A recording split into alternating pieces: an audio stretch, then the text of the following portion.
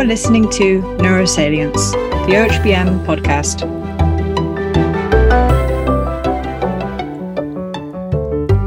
Welcome to the Organization for Human Brain Mapping Neurosalience podcast. I'm your host, Peter Bannattini. Here I interview brain scientists and discuss their work as well as the latest advancements and challenges in the field of brain mapping. Today's guest is Dr. Pedro Valdez-Sosa, who's the General Vice Director for Research of the Cuban Neurosciences Center, which he co-founded in 1990. He studied medicine at the University of Havana and graduated in 1972. He's also studied mathematics in 1973. He obtained his PhD in 1978. In 1979, he did a postdoc on neurometrics and computational techniques and biophysical modeling of brain electrical activity with Professor Roy John at the Brain Research Lab of New York University. He's also a full member of the Cuban Academy of Sciences and the Latin American Academy of Sciences. He's also associate member of the International Center for Theoretical Physics. He's been invited professor of the Institute of Statistical Mathematics in Japan, invited researcher of the Brain Science Institute at Riken, Japan, and honorary professor at UCL. So Pedro is known not only for his innovation and rigor in EEG analysis, as well as analysis in other brain imaging techniques, but also for his highly collaborative work and passion to improve science development, communication, and dissemination in less developed countries. He's currently flying back and forth between Havana and Chengdu, China, where he's developing pooled databases for quantitative EEG. And in this conversation, we cover his history, some of his important mentors, some of the things he's passionate about. We delve into a few of his papers, of his many papers, talking about extracting novel information from EEG and sort of revealing that there's still a lot we really don't understand about the EEG frequencies, about the signal in general, and there's still a lot of work to be done as far as source localization for EEG. And we talk a little bit about the use of a pooled database for EEG and many other things. So I hope you enjoy the conversation.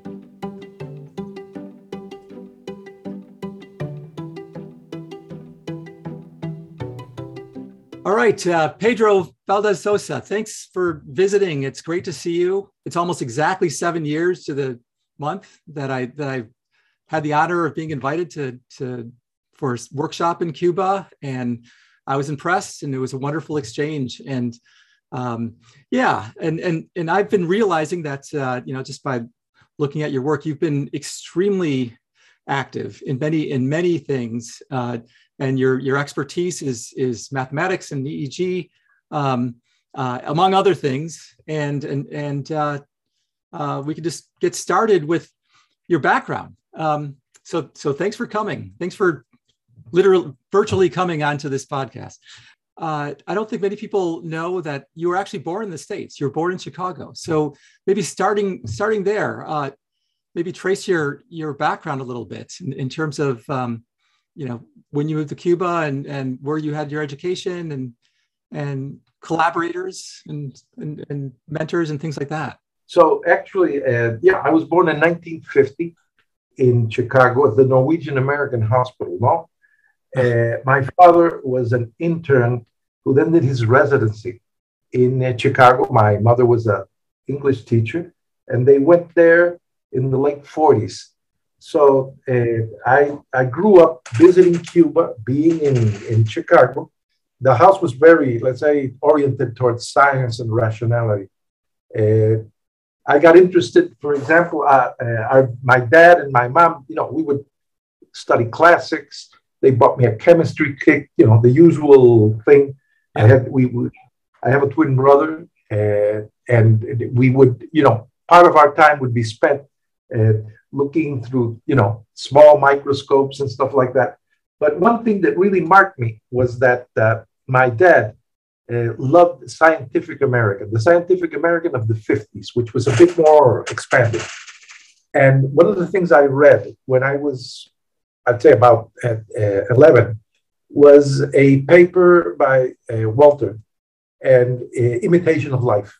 And it sort of described using circuits to model parts of the brain. And you know what? At that time, I forgot about it later, but I said, I'm going to go into this field of engineering, mathematics, modeling. I was very young. So my family moved back to Cuba in 1961. I actually jumped a few grades now. And me and my brother, there was this plan to train medical doctors. So I got into the medical school when I was 16. And when I started studying medicine, these things I've read about using mathematics, electronics, what was called cybernetics at that time, it still had my attention. And when I started studying medicine, I got really interested in the generation of the nerve impulse. We're talking about 1966, 1967, no? And I started reading the classics, no? All the papers on the generation of the nerve impulse, and I realized that my math wasn't that good. So what I started doing was kept on studying medicine, started studying math on the side, while I read papers. And then I was very lucky because in 1969, I met before 1968, I met one of my mentors, but then I met my other mentor in 1969. Now, they're Thalia Harmony, who is from Mexico, but went to Cuba to help develop science. And it was Erwin Roy John, who, he spent his last years working at NYU at the Brain Research Labs, which he headed. And so I was already interested in math. I was studying math. And then I met up with him, and Roy and Thalia were very interested in the use of computer techniques to study electrical activity of the brain. And the reason was very simple. They thought it could unlock cognition. It could unlock, for example, Roy John was one of the authors of the P300 paper. And I remember my first discussions with him were on factor analysis and whether that could bring out the states of the brain. We're talking 1970. I did factor analysis on a very old-fashioned computer by programming in machine language the Jacobi algorithm to extract eigenvectors and eigenvalues. So this tells you that I had a very atypical medical. It's more typical now. I've seen a lot of my friends, like Michael Breakspear. A lot of people have gone into both fields. No? Yeah. But it's been very frequent. So what happened at that time that we started discussing these things is that Roy John got a donation from scientists of New York for a special purpose computer. The only thing it would do is to extract average evoked potentials. And this he donated to the center where Thalia and where I was a young student, no?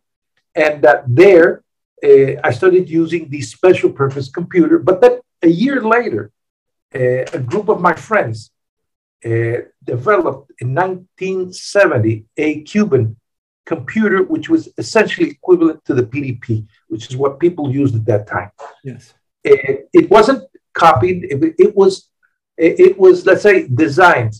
It was, how do you call it? When you know how it works, and then you engineer it backwards and get it to go. Yeah. Back engineered. So we knew that this was one of the coolest computers. We couldn't get it because of trade embargoes and things like that. So these guys in 10 months, they constructed the computer. That's where I honed my programming skills, and I did all this other stuff. And the programming was all machine language programming? It went through 3 generations. So the first was machine language, hexadecimal. The memory was so short that you had to first fit in the compiler, run the code through, and then fill in. Then you ran in the operating system. We're talking about 4K of memory. Okay, 4K of memory to do everything. Wow. So that was interesting because that made all the group be very keen on optimizing code. Okay, and that's a habit that one keeps. Now we're spoiled. We get giga and petabytes, no? But Anyway, what happened then, I decided with my mentors. So Roy John was very active in mechanisms of memory. He was one of the authors on the P300 paper. He described endogenous evoked potentials in the late 50s in cats. So, but he was also very interested in the use of this in clinical applications. And this was more or less the same things that I've continued doing. So we got our computers going in Cuba. He had his computers going, and we were collecting data, and we started developing methods for extracting, let's say, biomarkers from event-related potentials in EEG. And then we, at that time, what was very popular for this sort of thing was traditional classical multivariate statistics. We didn't have deep learning, but we did have discriminant analysis. Yep. In fact, in 1969, I did one of my first published paper is a cluster analysis of the shape of evoked potentials in healthy subjects. Okay, and this did a lot of this. That was so I programmed an algorithm that's still used. It's called the Wishart algorithm. That just, it's an agglomerative method to combine and the shapes of evoked potentials. There's a funny part there. Well, my twin brother, it was one of the sample because we started differently. I was more interested in math, physics. We both studied medicine. But then he was more interested in surgery, experiments, and things like that. But we ended up at the same lab. So he was one of the experimental subjects, but he fell asleep. So suddenly there's this cluster of one guy, totally different, and it was my brother, my twin brother, who simply was, on his own as an outlier because he had fallen asleep. So, so that shows that even at that time, we were starting to look at this possibility. So what came out of a long collaboration, which is really remarkable because it occurred during a period where there was a lot of political tension between the US and Cuba. Nevertheless, there was never an interruption of scientific activity, trying to do things for the benefit of people, for knowledge.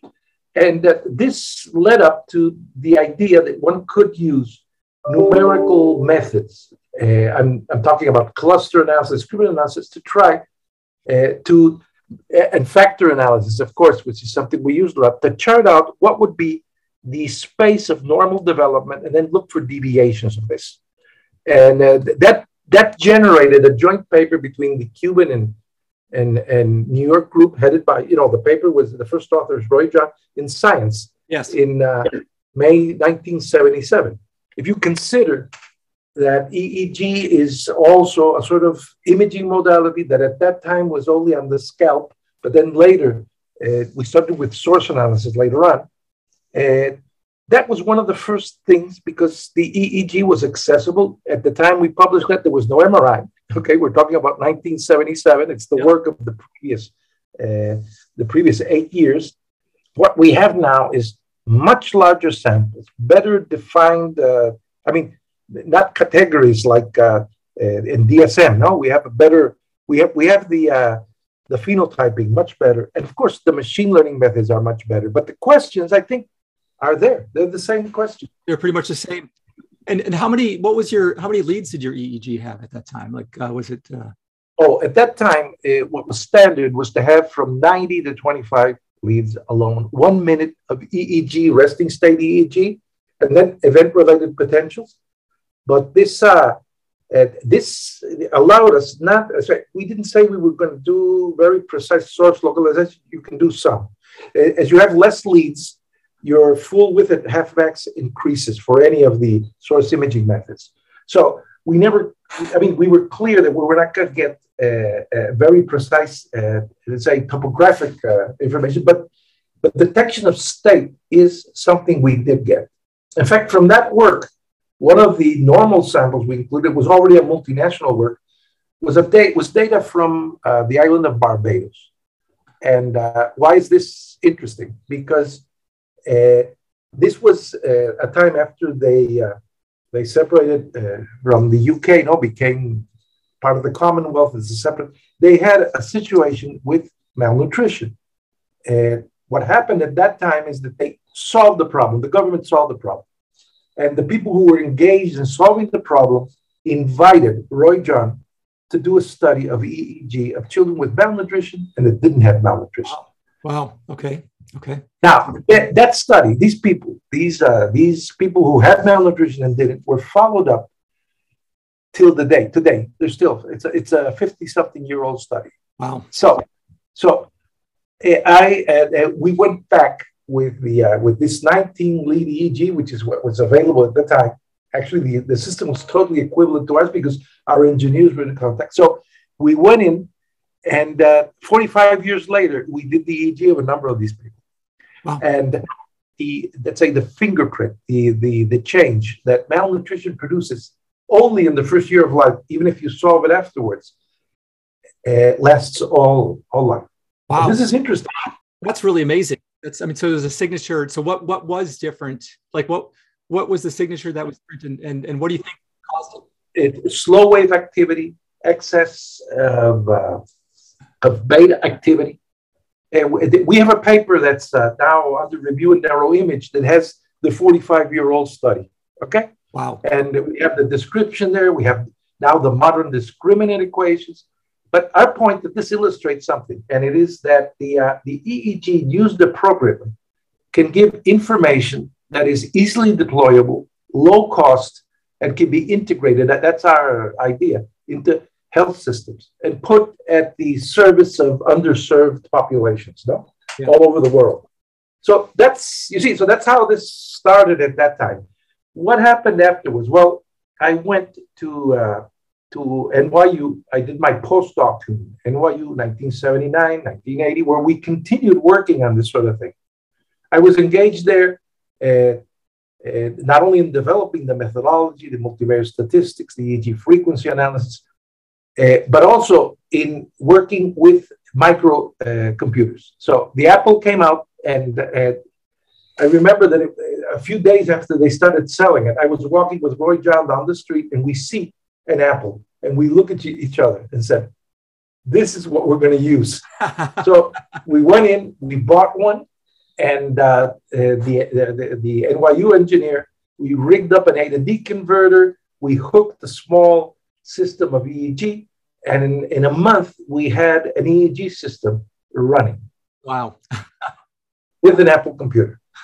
And what I programmed that was used for 5 years at Bellevue in the coma center was a coma monitoring unit. That was my project as a postdoc. And so we used it multivariate statistics, and we would see with continuous EEG using needles, we would see the brain state, which we obtained multivariately, and then have what we called self-norms, and then how people would deviate. So these are all topics that have been taken up much better by other people, looking at consciousness, whatever. But it also helped us fix the technology. Yes. So in the 80s, when I returned after my postdoc, what we did was to redesign our system, which was based on a mini computer to a microcomputer, and started introducing it into the health system.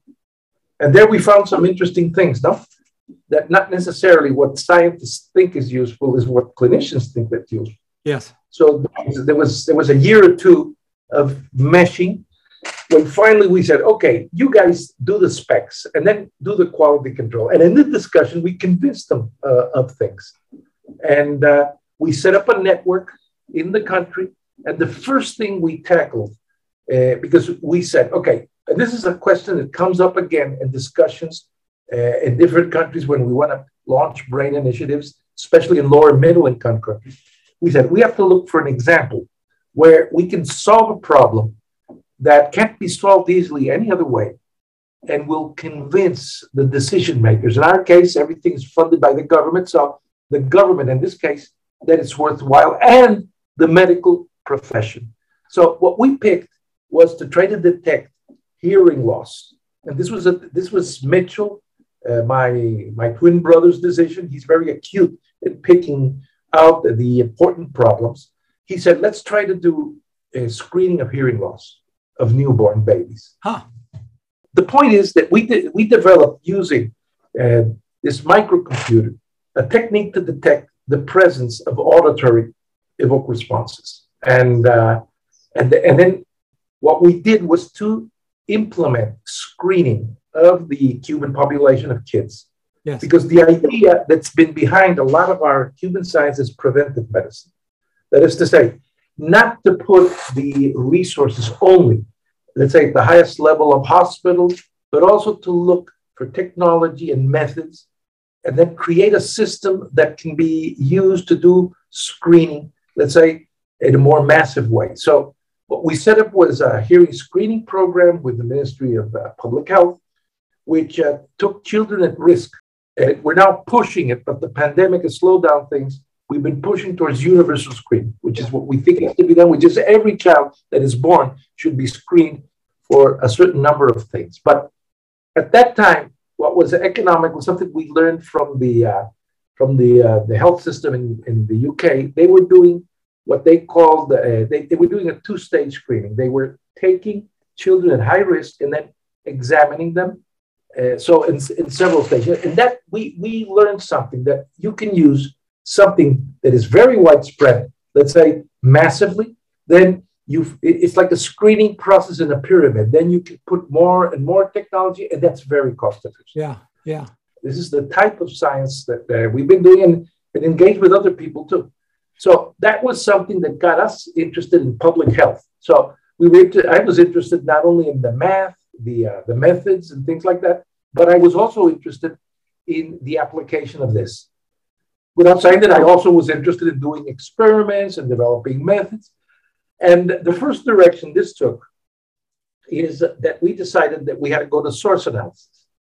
And our Dietrich Lehmann, these are names now of people that are no longer there. In fact, I have to tell you that in 1990, we had a beautiful meeting in Cuba, which was called, there's a book out there called Machinery of the Mind. Yeah, heard of it, yeah. And then we had Dietrich Lehmann, we had people like Pribram, we had the main people there at a symposium on how to understand the mind and how to use that mind. So that book is around there. Now, so Cuba had become, together with New York and Switzerland, there was a lot of going back and forth of ideas. Yes. And one of the ideas was doing source analysis. So our group started working as usual with dipoles, and then we sort of moved towards multiple dipoles, and then we went into distributed solutions. In fact, there's a whole school of people who have been producing inverse solutions that came from training in the Cuban Neuroscience Center. People have heard a lot about Loretta, things like that. These people were trained they got their PhDs in the Cuban Neuroscience Center. So just to jump in really quickly here, I mean, you talk about like for screening, for instance, I mean, and that's potentially, extremely useful for many different things, and sort of like, right, you can look at trajectories but the main thing was hearing loss, I guess, and and there were potentially other things as well. But also regarding source analysis, before you go into that, you might want to talk about just before you go into some of the issues of source analysis. I've always felt like, MEG is easier for source analysis because you don't have to worry about the conductivity differences of the skull and the scalp. And so is that able to be overcome? Yes, I think so. Let me tell you first, it depends on the number of sensors. Already in 1987, at one of the first MEG conferences, Roberto Pascual and Rolando Vizcay, they're two of my PhD students now. Rolando Pascual is the guy behind all the versions of Loretta, and Rolando Vizcay is a brilliant mathematician. And they did a study that we presented at the MEG conference on let's say, the sensitivity of source analysis, depending on the type of electrodes you use and sensors. And we found that you could always, first, when you have more sensors of one kind than the other, it has a better full width at half max. It doesn't matter. If you have enough EEG, you can overcome a few MEGs. Second, we saw that if you combine EEG and MEG together, which is difficult technically, the problem that is very difficult with, let's say, the traditional run-of-the-mill MEG systems because of the way it's recorded. Now with the optically pumped systems, many people have started to envisage joint EEG, MEG systems. You're looking at different parts of the fields that are produced by the primary currents of the brain. So the theory says, and all these measurements say that yes, you can get improvement, but EEG has been, let's say, a bit beaten about. There's a paper we have in NeuroImage. It's called Bayesian Model Average, and that's instructive because we compare EEG, MEG with different methods, and we find that it's about 25 for 19 electrodes. 25 millimeters is the full width at half max. That's not to throw the thing out, okay? And there's a point where it asymptotes, okay? So with EEG, there's been a trend, and it's important to have more electrodes, but that makes it difficult technologically on the one hand, and second, there's diminishing returns. After you have about, let's say, maybe 50 electrodes, then you get a lot of unusable electrodes and so forth. So first, I think that the EEG needs better recording, active electrodes. It has to use dry electrodes, and I still think there's a lot to do there. I think that optical pumped magnetometers are also a new player in the game, but it's all electrophysiology. I mean, you're going to have to solve the inverse problem, and then I've seen how over the years the initial wild estimates of source localization have become converging, and you get more and more similar results. We don't have enough. Since I'm saying this, one of the difficulties for source analysis is there's not much gold truth in the there's not. We were able to analyze with now Takafuji from RIKET this preparation. I think you remember where we have 128 electrocorticogram electrodes, and we have the 1020 system, and then we can look at so there's a sort of ground truth here, but there's not enough experiments because the people that do let's say the laminar recording, the people that do the intracranial recording, they're focused on certain areas, of course, while the EEG and the MEG are, their field of view is large. So there's a contradiction here between what drives the studies, let's say, of electrophysiology in vivo in preparations and in experimental preparations and the clinical work. And then the other stuff goes with epilepsy, which is a very special circumstance. Fortunately, there are databases now available of joint EEG, electrocorticogram, of different types of recording. But I'm optimistic about this. The methods are improving. The convergence between them is greater and greater. And the technology is improving. Much faster, I have to say, for the MEG than for the EEG. We're still stuck, more or less, I'd say, for 10 years at the same level of technological development. But the MEG is really pulled ahead very well. Well, and it seems that with EEG, if you could, make it seems like it's very easy to make now a very precise model of each person's head, and you can get a little bit further that way. But I actually have, I've always had sort of this question of, doing source analysis even the right, you're assuming that there's these dipole sources. Is it, what if, I mean, there's two questions I usually have with regard to EEG. And one is, what if the source is sort of distributed among some complicated geometry, and how does that manifest? And the other one is having the connection, with EEG, you're looking at, oscillations, and it seems that how do you bridge the gap between spiking in specific areas versus, oscillatory? I guess that's one of the big questions in terms of what do these oscillations actually mean, and how are they produced, from spiking in that regard? Let me start from the last question. The relation of spiking and slow potentials, that's a common problem, not for EEG and MEG, but also for fMRI. Yeah. Ever since the work of Nikos, looking at what part, of the intracranial recording in monkeys is related to the fMRI. So And it seems that now, every once in a while, we need to take into consideration the spiking, but a lot of it is that there's a lot of consensus that the main portion comes from the summation of postsynaptic potentials, not for all types of brain imaging. Okay. Now, that if you have very high frequency recordings, then it becomes different because then you start to resolve, let's say, more of the spiking activity. Now, so I don't think it's a problem unique to EEG or MEG. It's one of the problems of doing in vivo measurements. No. Now, regarding what you were saying before, no. Okay, so the problem is that it's not dipole versus distributed sources. Now with machine learning techniques, you have the mixture of all of it. In fact, we in the early 90s introduced a form of solution which is the combination in statistical terms of a minimum norm solution, let us say a ridge regression, with the lasso, the L1 norm sparse solutions, and that could find either dipoles or distributed solutions. Okay. Now, there is a problem that all of the inverse solutions depend on the assumptions you put in. The better knowledge you have, the better you get. If you have the guy's individual anatomy, then you can get much better results than if you're working, let's say, with a statistical template. But you can't get results with a statistical template.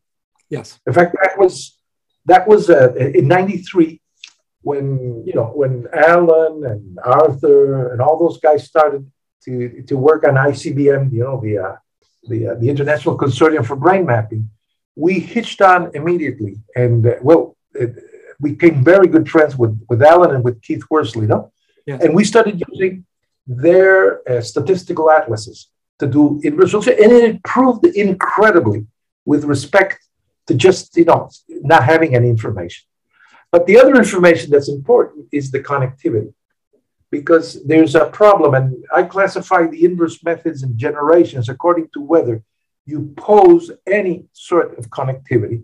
And then I call this first generation methods. This is Arun Vareda, Loretta, because what you do is you say the sources are independent. Yeah. Then you do the inverse solution, and then you calculate the connectivity. Okay. What we've been working on currently is third generation methods where you have to estimate the connectivities too. Yes. And you can use as prior information. That's cool. What you have from DTI. And then let me tell you, this is a paper that we have it up in bioRxiv if anybody's interested. No, we've already submitted it to several journals because it took a lot of painstaking corroboration. And what we found is that you get orders of magnitude of increase in accuracy, both of connections and activation, if you estimate the connectivities.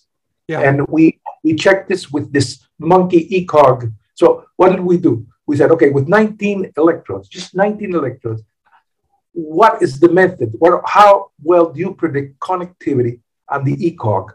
Yeah. Where you, of course, have to model physically the lead field for the ECOG and for the EEG, for both. Yes. And what we found is that the methods that have been so useful in multiomics and machine learning, the use of structured sparsity, a series of things, plus some common sense knowledge about how the brain is arranged, it increases things a lot. Huh. The way this is going to go, the way I think it's going to go, is that the more information we have in large databases about individual and statistical properties of the brain, the more prior information, because the essence of an inverse solution is that you're solving an inverse problem. Yeah. That has to have, an inverse problem is ill-determined. You need to put prior information. Yes. That prior information can be statistical, from a population if you don't, or it can be specific to an individual. Yeah. Let me tell you, we're in a cool project now. You just, jogged my mind. That is something that's being headed by Catherine Ammons and Alan Evans, and it's the Big Brain Project. Yeah. So what we've done, we're part of something called Work Package 5, and one of the things we've done is already using big brain anatomy, we're doing inverse solutions. And what we hope in the near future is that as information comes out about cytoarchitectonics, receptor topography, we're going to build that in Right. Because the other direction this has to go is that you just don't do an inverse solution.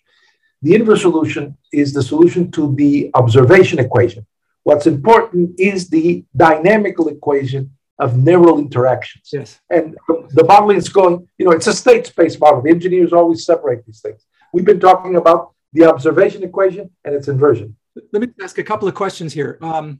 So one, when you talk about connectivity, so, certainly now, even, in the context of doing like layer fMRI, people suggest, oh, well, gamma frequencies might be feed forward and lower frequencies might be feed back. And so is there a frequency dependence in terms also of looking at connectivity? Yeah, it's definite.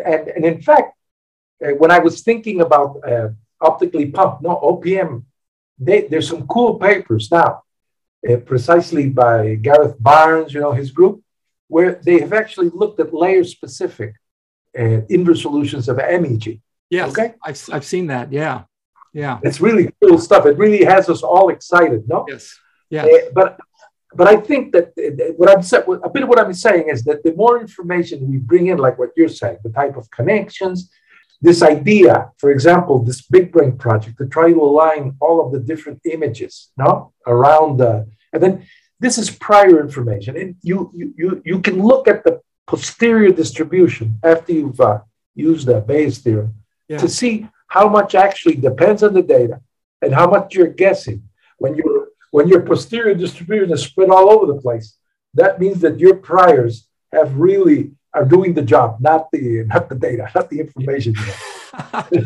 Right. No, that's cool. That's very cool. And also, and there's one other aspect that I think is potentially super profound. Potentially is that, I was recently talking to some people doing computational modeling, and the idea there is, there's this fundamental idea is that you might have, these, many different scales of networks in the brains, and even, neuronal ensembles, they have, maybe our memories are stored as attractor states and attractors.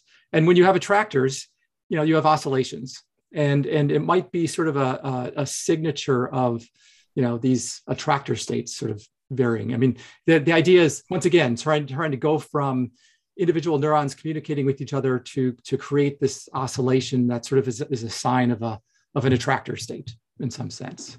I don't know. I agree. Okay. No, I agree. And the problem here, you touched on the important thing, which is the crossing scales. Okay. The problem is that's one of the things that we discussed recently with Rainer Google with a number. We had a seminar. What was one of the big problems? That we still don't have systematic ways of crossing scales. Yep. So, for example, the narrow mass models that we've worked with, and we've connected even at the brain level, they're very simplistic. It's just saying that there's postsynaptic potentials integrating. You have a threshold, which is a square thing. You have a distribution of thresholds. It becomes a sigmoid function. That's very primitive. A lot of what we're doing with there is the problem that was recognized, when there was neural network theory, and then people realized that it was actually a non-parametric estimation, and that the sigmoid function could be substituted by any other function, the REL function, what they call squashing functions. And what you were getting is non-parametric estimation. So that is a problem. Now, what I think, what we're working on now also is this problem of scales. We published a paper, a review in Human Brain Mapping a number of years ago, where we showed that some characteristics of joint EEG and fMRI recordings could be explained in terms of neural masses connected using realistic diffusion tensor imaging connectivity at the voxel level. This was 2009. Yes. But I think we have to have new generation neural mass models that are based on lower level simulations. These are the ideas we're working on now. Yeah, I was also, one other idea. I figured might as well ask one. Something also that occurred to me a while I've been trying to think of is, it seems like a brute force approach, but as opposed to trying to do inverse modeling, is there any way of just creating a dictionary of EEG patterns that are associated with bold activation patterns, and then just have this sort of lookup table of, try to make it a feed forward, a forward problem, but just have an extensive lookup table of EEG states with activation patterns. Sure, you lose a bit of the biophysics there, but that's a powerful approach. That's why I say that though I like source analysis, and for example, I hate the term scalp connectivity because the electrodes in the EEG are not connected with anything but the amplifiers. No. Yeah. But that doesn't mean you can't look at correlations, which is different from brain connectivity. And you can look at the patterns of nonlinear association and do classification of states. Yeah. However, once you have a number of states that's large, then you're also solving an inverse problem. Yep. Because then the dictionaries are always overcomplete. In fact, there's a funny parallelism between methods that have been developed, let's say for time frequency analysis, for geophysics, and the EEG inverse problem. And they have different names, and people sometimes think they're different. But basically, it's always that you have, let's say, dipoles. That's a dictionary of a certain type that produces potential fields in the brain. ICA, that's another dictionary where there's been a reduction of dimensionality. But then many times it's overcomplete when you pool over, for example, Scott's, he has this huge dictionary of ICA patterns that are supervised. And then when you get all this sort of thing, you always have to solve an inverse problem. Now, the point is, do you want to put the biophysics of measurement? And then always, the test, the litmus test to know if you're solving a biophysical problem is if you're considering the measurement equation, the lead field. If you're not, it's pattern recognition, it's fine. It can be very useful. If you want to know something about where it's happening in the brain, then you have to put in the measurement process, the lead field, and then it becomes an EEG inverse problem. But they're all inverse problems because they're always overdetermined. You never have enough data for the amount of variables you're measuring. That's a good point. That's a really good point. Just to deviate a little bit here. I mean, you've also been doing a lot of collaboration and just with a lot of other sort of modalities as well. And there's one paper that stood out. I just figure I might as well just highlight one of the papers, or maybe two, but one is from Human Brain Mapping in 2019. This really interesting idea that crystallized and fluid intelligence is predicted by microstructure of specific white matter tracks. So you're basically looking at the fractional anisotropy in white matter tracks. I love tracks. That's fascinating, and I don't know if you want to mention it a little, talk about it a little bit, but the idea of that is that somehow, I'm assuming it's possibly correlated with anisotropy, where the more ordered the white matter tracks are, it correlates with higher intelligence. It usually is. There's one exception that we couldn't find a good explanation for, but yes, it is. Here, the interesting thing was that, this is what the editors, the reviewers and editors liked. First, it's in a population that's not the usual population. This is a population from Latin America and the Caribbean. This is something we've been doing, which is putting data from Cuba, Latin America, up in the public domain to increase the phenotypic and genotypic diversity. Second, there's been a lot of work done on intelligence and different measures of brain structure and activity. But unfortunately, I don't know why, but some decisions made by the big brain projects, they're cast in stone. So one of the things was that there wasn't a clear separation. And let's say, for example, some of the big projects in crystallized and fluid intelligence. Yeah. So the first thing we did, we used structural equation modeling. First, we identified that it was necessary to separate these two latent constructs. And then the latent constructs were put into, we looked at the relation with the different white matter tracks. And what we looked was at average fractional anisotropy across these tracks. Now, we did find very significant positive relations. There's one relation which is a bit difficult to interpret, but of course, this could be due to a confounding variable. The problem with determining causality is very difficult unless you're sure. So this was quite keen. It's part of something.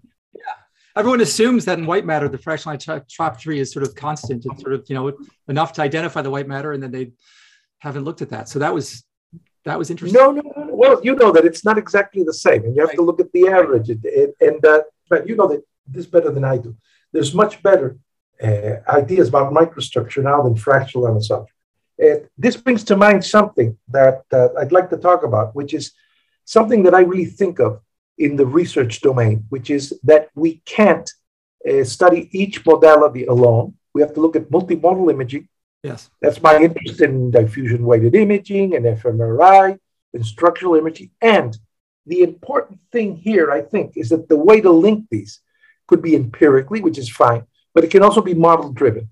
Yep. And for me, that's very important. Yeah. Because if you have the model and then generate the forward models for each of the modalities, then you can have a principle. I mean, you need both. You need to see what associations there are, but you also have to do it that way. And we have a very cool paper, I found it, which is the one where in neuroimage, where we looked at surface area and white matter microstructure related to the alpha rhythm. Yes, cortical thickness as well. Yeah.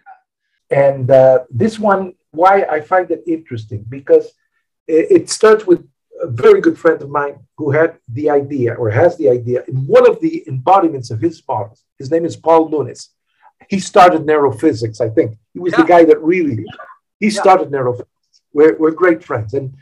But he had, one of his simple models is that the alpha rhythm is a standing wave, and therefore the cortical area should be proportional to the frequency, the peak frequency of the alpha rhythm, which is an interesting biomarker because it's highly heritable. It's very stable. It's the most stable of nearly all the biological, physiological psychology measures. But it is modulatable, though. I mean, it is, it does, your eyes open, eyes closed, whatever. I mean, yes, but once you have it in one state, let's say eyes closed. Let's take eyes closed. It is highly constant. It develops over age. It changes over age, but the pattern is highly heritable. It's very heritable. Now, it's the genetics determine it. Now, one of the things that we looked at in this paper with about 300 subjects that we did EEG. I mean, at the time we did that study, there weren't many EEG and large databases. So we had this database, which is small by today's standards, the Cuban human brain mapping data, which is now, by the way, publicly available through Nature Scientific Data. So anybody can go back and check what we did. The idea was that we had EEG, we had tractography, we had anatomy, we had some fMRI, but we concentrated. Okay, is there a relation between the surface volume and the surface area and the alpha peak? No, we didn't find it. Zero. Okay. But that doesn't mean it's not a good theory. Yeah. Because a good biophysical theory is falsifiable. And now, later, very soon after, Paul came up with a modification, but that's the way you go. You test that one. Yep. Now, but what we did find was, and here we were using methods to look at the correlation of the peak of the alpha with the white matter tracks. Okay. Using structured sparsity, machine learning methods. Yes. And we found that there was a correlation. So there was a significant regression. A correlation between what and what?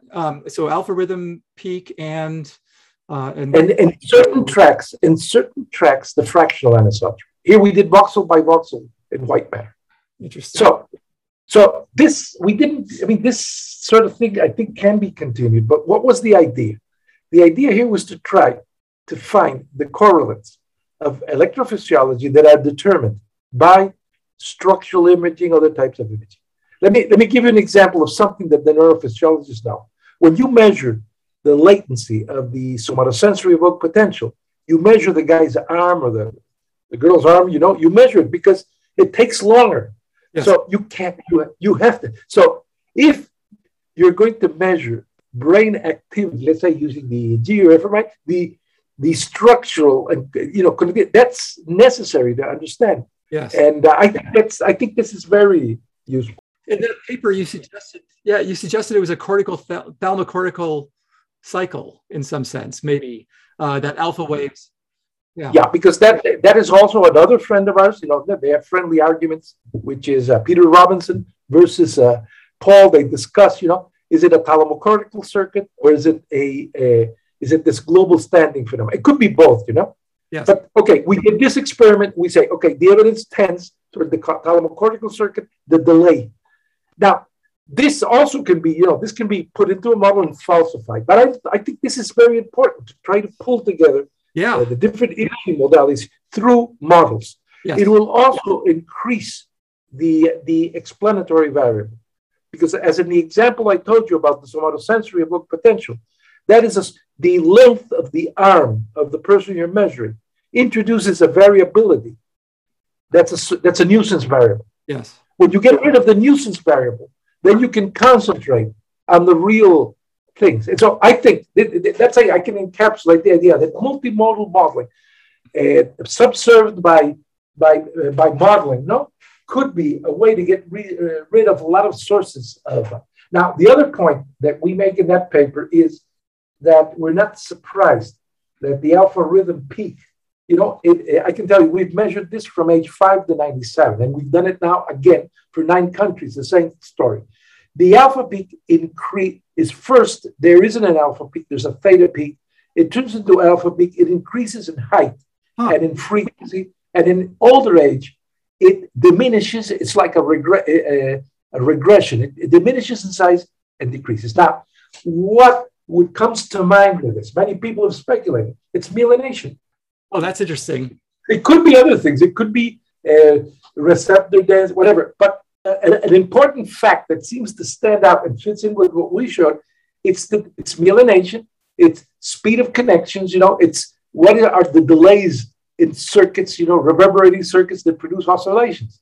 Now, if we don't measure this and if we don't know it, it's a source of unexplained variance that confuses the results. Yeah. And it's mostly alpha that you measure just because it's the strongest signal. I mean, you can imagine this could be in other frequencies too, but maybe not. Well, we look at all frequencies. The normative data we have is for all frequencies. There's a very popular model now, which Brad Wojtek has brought again to the forefront, which is that you have to separate this 1/f type activity from the peaks in the spectrum. Oh, interesting. And this is something that was already mentioned in the 70s by Sederberg. Actually, Roberto Pascual, while he was working with me in Cuba, we published papers on essentially the same model that's being now popular, and we looked at the development. Now, you have at least what we found at that time, we're confirming that, is that you have like an increase, a change in that. I don't like to call it 1/f activity. I think this is one of the problems where it comes with a connotation, and you can produce that type of activity with an autoregressive model of order 2, of order 1, I'm sorry. Yeah. So sometimes you can describe the same thing mathematically, but then some of the mathematical descriptions have more exciting connotations, but not necessarily they are an explanation. Yeah. So this decreasing activity, which we call the C process, this is a paper from the late 80s. And then you have peaks. And so there are different parts, and you can describe them, no? Yeah. Now, of course, this was looking at stationary segments, quasi-stationary segments. We have now time frequency analysis, and it becomes more complicated. Yeah. We're looking now at more interesting things like nonlinear couplings between frequencies and stuff. But yes, there are different parts to the EEG. Yeah, and as you say, it's all kind of driven. I mean, in some sense, you're building this model. You're building, a model from all, trying to build the scales. You're trying to build the structure. You're trying to build, the causality of what is generating these. And then also you put in age and cognition, and even you have a paper on, phases of cognition, like, mental mathematics and different frequencies. Yeah, it seems like, right, there's just the very beginnings of this sort of model and being built, and maybe it will click in and it will all become clear at some point. Okay, you got me excited about some things. Well, let's shift gears a little bit. So you're in right now. You're actually in Chengdu, China. So you're not in Cuba, and you might want to, maybe if you wanted to talk a little bit about, why you're there and how long you're there, or if you're collaborating, and what is the, it looks like your work is the Cuba, China, Canada EEG Consortium trying to do EEG harmonization. Okay, very briefly. Okay, we've been collaborating with Chinese labs since the 90s. Okay, in fact, the first quantitative EEG systems, the first digital EEG systems introduced into China were from Cuba. This was in the 90s, 89, 90. Great. So the thing is that, no, they now have a huge technological, they really leaped forward. But since 2011, I started collaborating with several groups here. And we came up with the idea that we could create a joint lab, which we call the China-Cuba lab, but it's actually an international lab. And that led to creating the Cuba-China-Canada project to try to promote multimodal databases that will be available through the Canadian Open Neuroscience Platform to developing countries. Okay. And to look at health. This came out of a meeting that you probably remember perfectly well, that was carried out at the World Health Organization, which was, the brain projects meet the World Health Organization. I was one of the organizers. Carl Zils, Alan, a bunch of us were involved in that. Yes. And a bit what we identified is what were the gaps in the large brain projects that might, let's say, be impeding or slowing down that these brain projects have an impact on global health. So what we decided was to create this group. I decided to create this lab. I was traveling back and forth, let's say every 3 months, and this has slowed down due to the pandemic. Okay, yeah. And so actually, I still work with my lab daily in Cuba. Okay, and I work with people here. That's it's a bit of a stress. Yeah, and then from the CCC, but I think it's necessary, and also because the lab has students from Turkey, from Pakistan, and we have students from Africa. So it's become an international lab. And what we try to teach people is the basics of neurophysiology, of neuroscience, and how they can use different technologies to see when they work in their countries, if they can apply this to the problems we're concerned about. Yes. Actually, the CCC has then grown into something called the Global Brain Consortium. And there's a web page for that. You can look up Global Brain Consortium, where we have our main projects. Yes. We've had several meetings. And once again, it's this mandate that we have to look for ways to accelerate the introduction of the results of brain research into global public health. Yeah. Without ignoring the basic questions that have to be asked. So this is what I'm doing essentially here. It's fun, Yeah. Is there any so right? I mean, there's 2 points there. It's like right one in terms of how to make an impact on public health, and two, a lot of people with fMRI data, they're trying to do pooling of data and pulling out biomarkers. And is there any hope of certainly EEG data can be pooled? How are people using it, and are they extracting potential biomarkers that could be useful? All over the place. You probably saw this paper in Science where you could do fingerprinting, identify somebody by a few seconds of EEG. It just came out recently. Yes. So there's more and more of this. And what's really needed are international initiatives that are as strong as for. Actually, the fMRI has led the way in federated data, open science. We need that same sort of thing for EEG. One thing that's really crucial for EEG, and it's something that we're pushing in the GBC and the Global Brain Consortium. And in fact, Alan, who's with me as the co-PI of the Global Brain Consortium, just organized something in Canada called EEG-NET.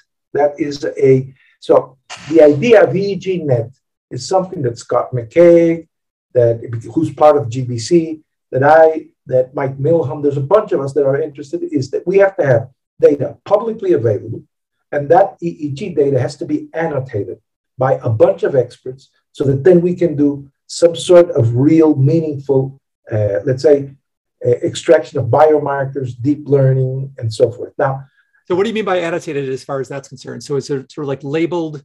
It's labeled. For example, what is the biggest problem and still in EEG? It's artifacts. I mean, it's a problem for any type of measurement, okay? Yeah, but definitely. But definitely, let's say you clench your teeth, and you're moving your eyes, and you're moving your head, you get artifacts. And this is one of the major problems. Now, this is a not totally solved problem. So, and in fact, there's a bunch of methods to try to eliminate them automatically, but at the end, they rely by visual inspection. Right. Yep. This is something you can't avoid, but if you're going to do something that's deployable, that you don't need a lot of technical expertise, you have to solve this problem to a greater degree. Now, how do you do that? The problem is that you put two GEG technicians who are certified, and they will come up with different annotations. Yeah. Different. Yes. And then another very interesting feature is that there's some things that are called grapho elements. Now, what are these grapho elements? They're sharp waves, they're things that have shape. They're squiggles in the EEG recording that mean things to people that have a lot of expertise. Yes. But these also, there's ambiguity. It's like a fuzzy thing. So a public annotation of these EEG features coupled with the use of the modern methods for looking at biomarkers is going to be great. Yeah. There's a paper that just came out 2 days ago. I have it here with me, which it came out in GigaScience, which is about trying to search for biomarkers unsupervised. Yeah, right. That's exciting. I can imagine even you could have unsupervised, machine learning approaches that identify, annotate these signals and also pull out, You should compare against something. Right. And second, you're not going to gain the trust of the clinical people if you don't show some level of congruence. The one I'm mentioning is by Dadi. It's called Population Modeling with Machine Learning Can Enhance Measures of Mental Health. Huh. This is a cool paper. Yeah. But that's the sort of thing, let's see, Danilo Stock is on there.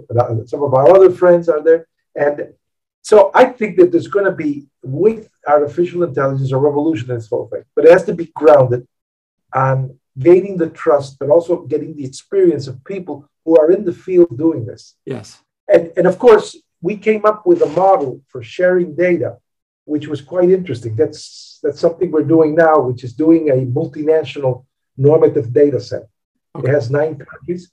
The idea was to share only very high-level descriptive statistics and anonymized metadata, not the raw data. Okay. Not the raw data. So what we did was to create, we've now finished this. It's on the webpage of the Global Brain Consortium. We've submitted for publication. It's 9 countries, about 13 or 14 sites, devices that are different. It's EEG, very simple, 19 electrodes, eyes closed. The people only share a summary statistic in the frequency domain, which is known as the cross spectrum. It is to say the cross spectrum and the spectrum for the 19 electrodes for a certain number of frequencies. That's the only thing they share. And then we use machine learning techniques to pick out the outliers. That allowed us to go back and say, hey, you guys have something wrong. And they say, oops, yes, we switched the order of the electrodes. That was really cool. That was really cool because it shows the direction and things where things are moving. We've confirmed much of the earlier work, but now the sample size is 1,700, which is much larger than the 300. I mean, not that much larger, and it's from 9 countries. And what we're doing, this is an experiment that people can share data. You know that there's always this, and a way of sharing data that overcomes some of the recent, let's say, qualms that people have about privacy, etc. No? And it's a cool project. We had fun with it, okay?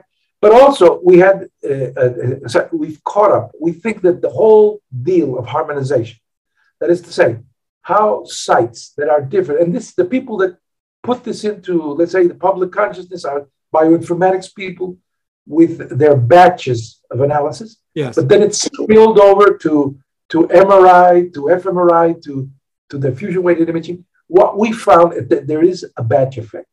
Now, what we found by testing the classification of subjects is that you still get reasonable area under the ROC curve, discriminating, let's say, an independent sample of normal and controls. But if you do batch correction, the AUC goes up, the area under the ROC curve goes up dramatically. Okay. So there still is a difference between, sites or vendors or, systems. Or Exactly. And what we think we can do is get a dictionary of vendors or whatever, and then you're doing an independent study, then you say, okay, I have to do batch correction because that's what we did. We actually tested this using two nearby countries, which is Cuba and Barbados. It's the sample I told you about. Yeah. And what we use is, okay, they more or less both come from Africa. We use the same type of equipment. Let's use the Cuban, let's say, harmonization data, to harmonize the data from Barbados. And it improved the classification. So we were right because the equipment was very similar and everything. So what we think is that eventually, if there's cooperation, there will be, let's say, a dictionary or something, or you can even look to see which of the batch corrections you should use. And then there's a basic part, which is, let's say, the common structure, which is independent of batch. And that's what's being done with the harmonization. Yeah. And we have those curves, they look beautiful. They look really cool. We're doing this, by the way, using a Riemannian geometry representation of cross-spectral matrices. Okay. Because the cross-spectral matrices are covariance matrices in the Fourier domain. Therefore, they're not in Euclidean space. They're in a curved space. And what we do is that we take it to the tangent space of this manifold, and that's where we do all the statistics. It's really cool. I mean, mathematically also. Yeah. It's cool. It's cool. That's cool. And it seems like, right. I mean, there's a lot of people working on it, but not, I feel like there's armies of people working on fMRI data, but it seems that it's still, I haven't heard about a lot of, this type of work with the EEG data, but it seems like you're saying it's growing rapidly, and which is great. It's growing rapidly. And what you see is that there's more coordination in the fMRI world. Right. Okay. Somebody told me this, Paolo Rossini, the guy who was the president of the IFCN, of the International Federation of Clinical Neurophysiology. And we had a symposium recently. He's now running an EEG prediction of conversion to Alzheimer in Italy with a very large sample. Wow. All right. He's a clinical neurophysiologist. And he said, look, we have the disadvantage that when MRI came out, it boiled down to a few vendors, and it was easier to get them to agree. Yeah. In EEG, there are hundreds of different systems, and there's a lot of fragmentation. So part of the problem is subjective, part of that. And then, of course, there's not that many large databases as there are in the public domain that people. But now, Arno Wilringer, Mike Milham, ourselves, we've made public our data. Okay. In fact, I use that data. And I think that's the trend. I think people will catch on to this. Okay? Yeah. Or even having it seems so it's ironic because EEG is one of the easiest things. I mean, it's relatively cheap, more cheap than, less expensive than MRI and PET and everything. And it seems like it would be great to have a multimodal data set where you can actually, exactly as well. Exactly. And also where you could, because always I see this, that you use the EEG in certain circumstances as part of a system where you may be doing screening, and then you can end up using other techniques. You have to know how the EEG, or let's say the FNIRS, let's say less expensive techniques relate to the more, you have to calibrate them. Yeah. We did this in the 90s in Cuba when there was only one CAT scan. And we showed that we could detect the presence of something bad in the brain using EEG. And then you could use that as an additional criteria besides, because you never can get rid of the clinical opinion, to send people to get a CAT scan, let's say for a brain tumor. Yes. And so you see, if you have the different types of technology, you can use it at different levels to answer different questions with different levels of confidence. Yeah. And there was a backlash in the US in the 70s when all these methods of quantitative EEG came out, because some of the vendors of the equipment started saying that this would do psychiatric diagnosis. Yeah. And that's absurd. There's no single technique that will do it. That's exactly right. Yeah. It's always, for the sake of advertising and selling things, you oversell and then there's a backlash. But I think, right. I actually do feel there's a huge amount of potential. There's a huge amount of information in that signal, as you're saying, and we're still figuring it out. And it's exciting. Just to sort of, towards the end of this podcast, I just wanted to sort of talk a little bit about, in general, when I visited Cuba about 7 years ago with your workshop, I was impressed. I mean, you were mentioning as well the Cuban medical system, how it seems. I mean, it seems like it effectively, deals with. Like you're saying, they have the national screening, and there's things that are well organized and able to be nimble to respond to public health issues. I don't know if you wanted to talk a little bit about that, just to, your perspective of interacting with. Sure, it's a unique experience. I think it's one of the unique experiences. There are probably others in the world where it's a poor country, a lower and middle income country, constrained by resources. But there's a public health system.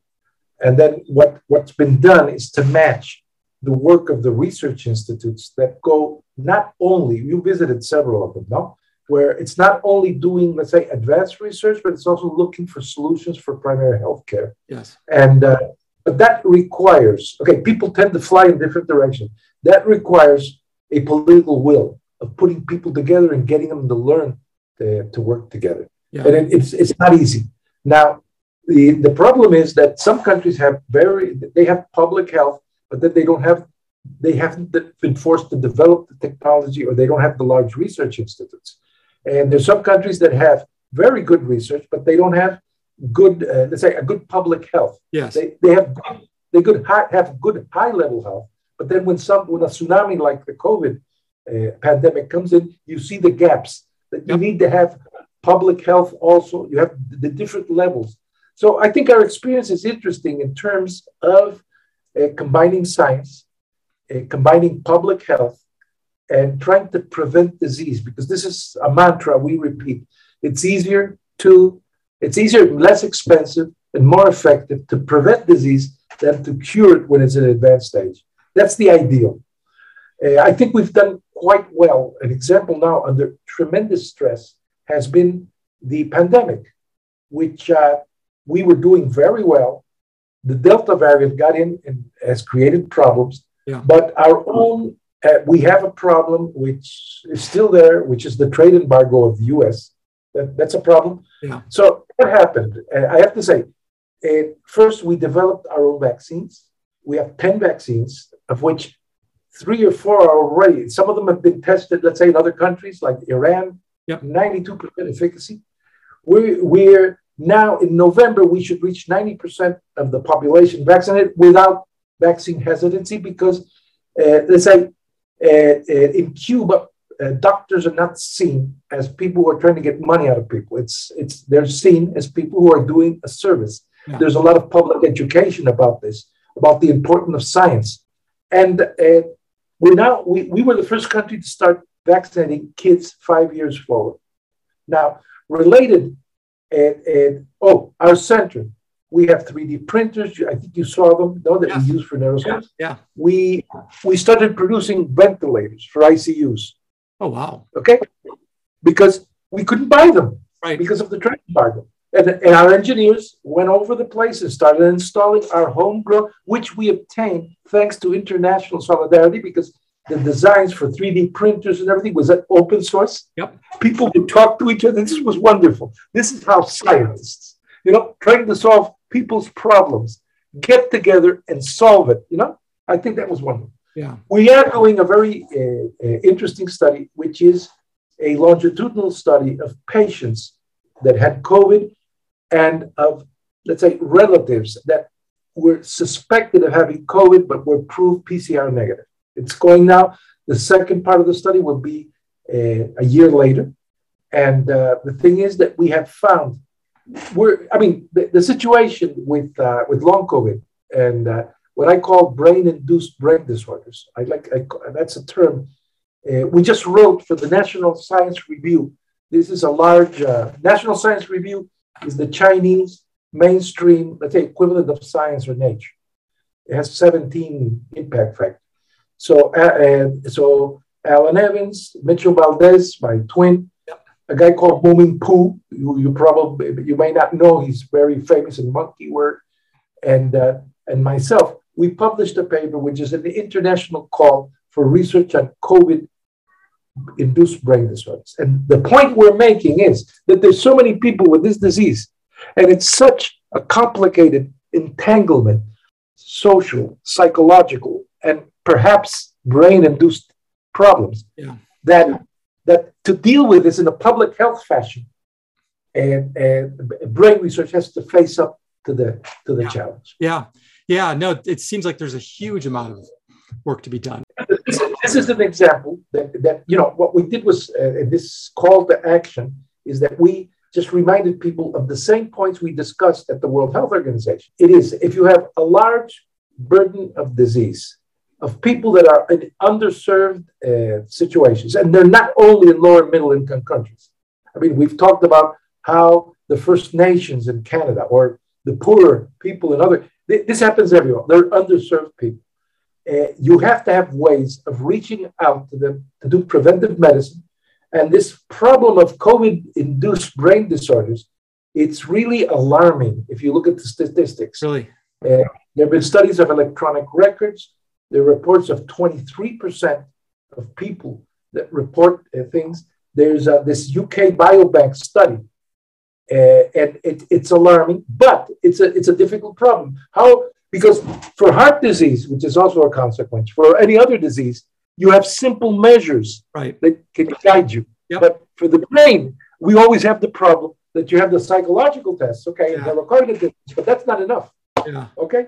So I'm sorry if I gave you this, let's say, this thing, but you just touched the button on what I think is necessary. I think that people have to step up together, the researchers, and address this problem, because in this whole situation of COVID, it's a large part of the world that's still not getting either the vaccines or the attention, and this is it's an urgent problem. I think that the same as we're concerned with climate change, which is logical, we have to be concerned about the amount of people that are not getting treatment of any sort or diagnosis or anything. Yeah, and the big problem also, is long COVID, and also the long-term effects after you get, it's a scary thing, and how people don't fully recover, and try to quantify that in some way. It's just, in the past I always thought, I got a flu and I'm better and everything's fine, but it seems like with COVID, there's some damage, and it's variable. It's all over the place. And you're right, having brain-based measures or good behavioral tests or something that can get a handle on this seems like a big task, but fundamental in that regard. One other quick thing, and so just before the very end, so I'm sure that speaking of sort of public health, or not really public health, but sort of issues and having to do with Cuba, and I just remember listening to a podcast, and I heard that your brother, Mitchell, was sort of chiming in on this whole thing with the sonic attacks on the embassies and things like that, and I figured might as well, since I have you on, have you chime in on your opinion about this, because I've actually lost track of what finally was concluded. I haven't been keeping up, but I'm curious as to your relationship. I don't even know if it's true if Mitchell was part of the investigation or what. But no, Mitchell headed the committee of the Academy of Sciences. I was part of it too. We actually traveled at one point to Washington to talk with the State Department. And there's been full cooperation from the Cuban part. This is not well known, but there was cooperation between the Cuban police and the FBI. There's been a lot of, because we're as worried about this as possible. First, I have to say that I object to the term Havana syndrome. It's like saying the Spanish flu which originated in France, maybe. Right.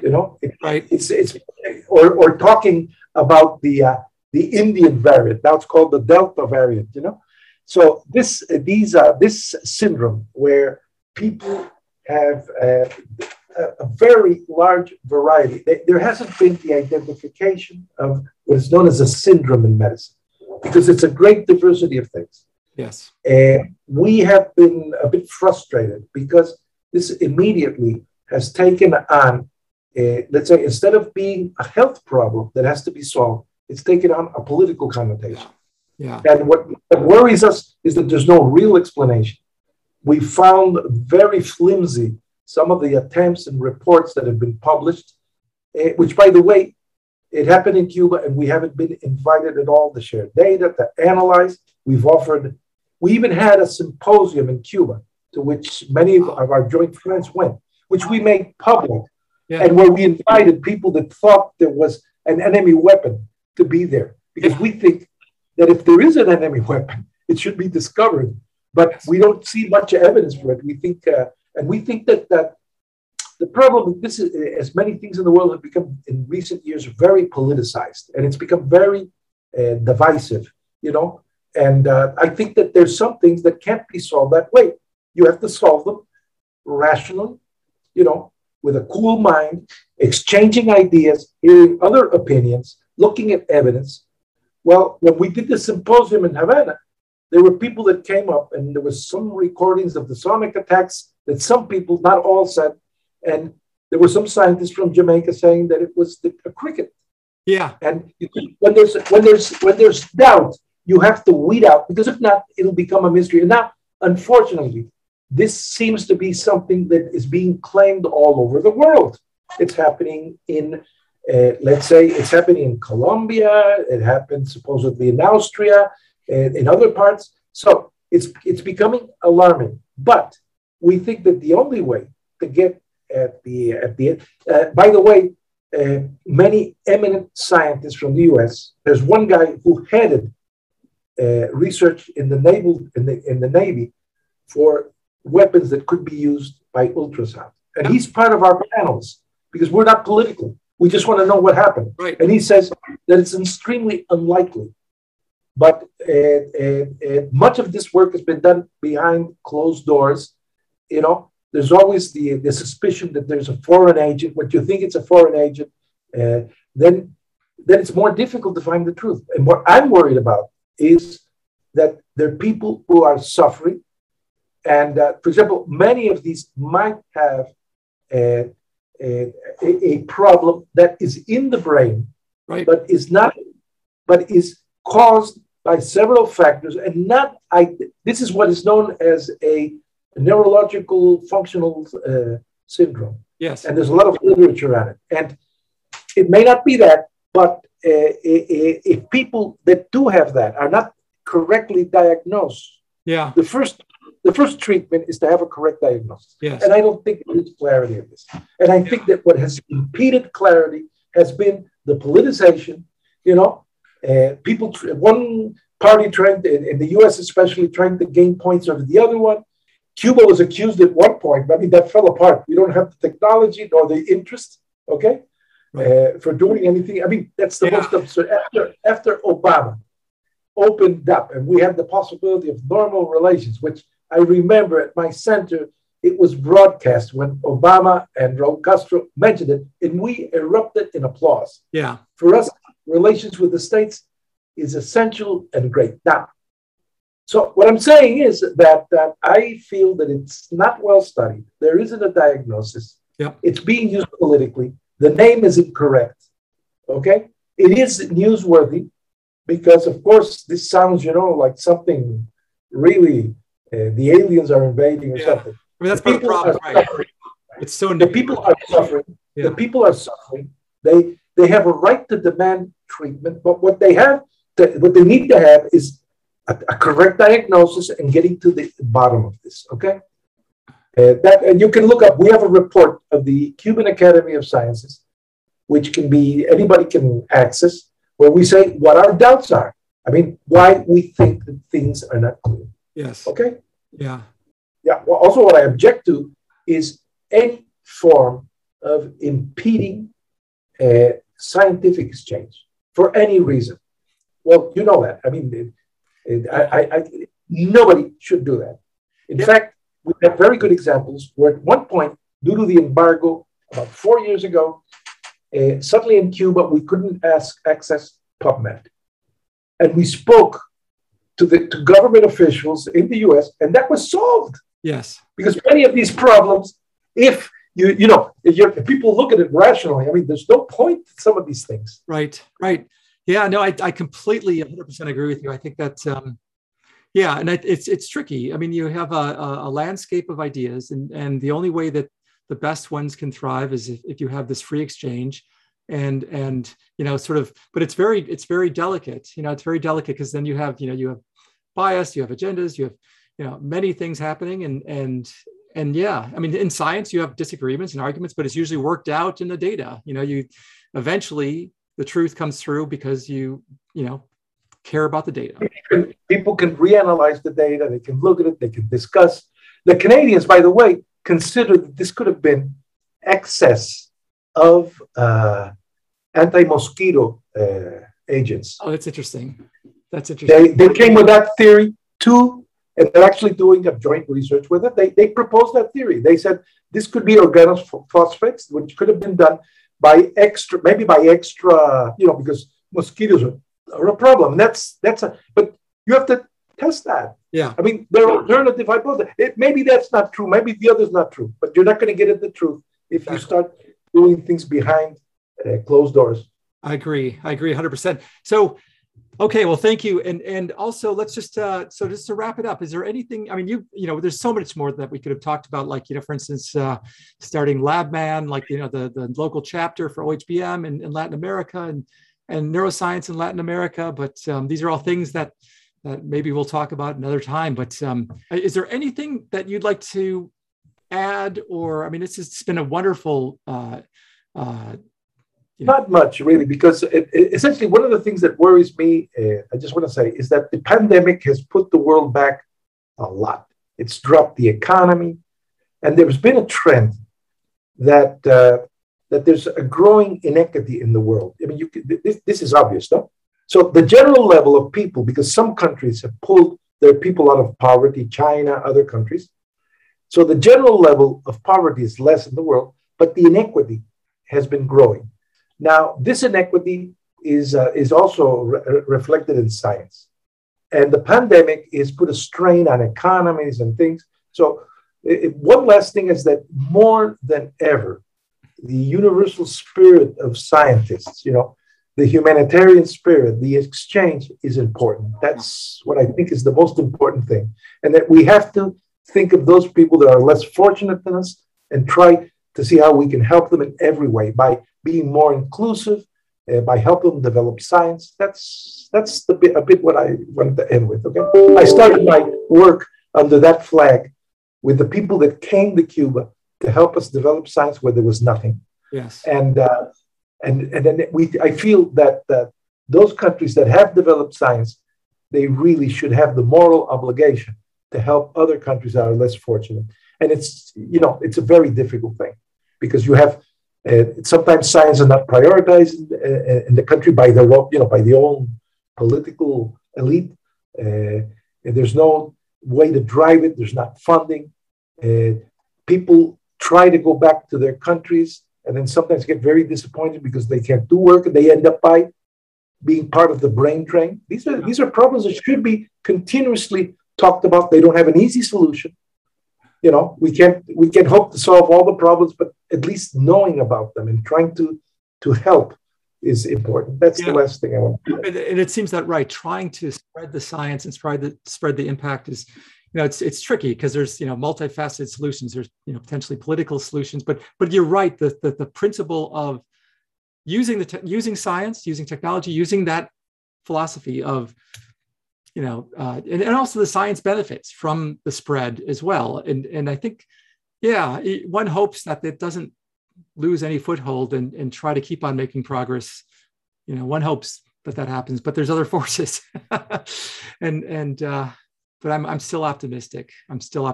Even though you're right, things have taken taken a little bit of a hit with COVID.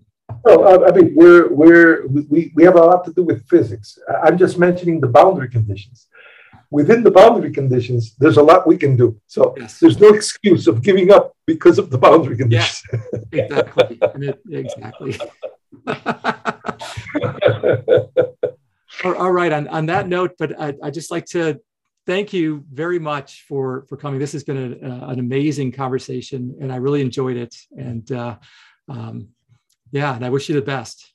Okay. Well, I hope we see each other soon. Yes. Maybe in FBM. I hope travel eases up and that we're able to see each other. Yeah, hopefully in Scotland or where the next OHBM is or whatever. So, or some workshop. I'm sure that will, before we know it, it will start up again. So, and be regular. Let's hope so. All right. Thank you. Thanks. Okay. Thanks. Neurosalience is brought to you by the Organisation for Human Brain Mapping. This week's episode was produced by Rachel Stickland and Anastasia Brovkin.